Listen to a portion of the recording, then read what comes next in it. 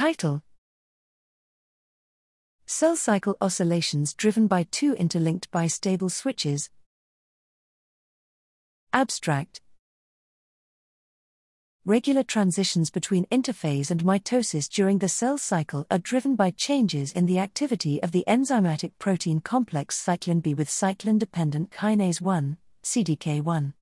At the most basic level, this cell cycle oscillator is driven by negative feedback. Active cyclin B, CDK1 activates the anaphase-promoting complex, cyclosome, which triggers the degradation of cyclin B. Such cell cycle oscillations occur fast and periodically in the early embryos of the frog Xenopus laevis, where several positive feedback loops leading to bistable switches in parts of the regulatory network have been experimentally identified.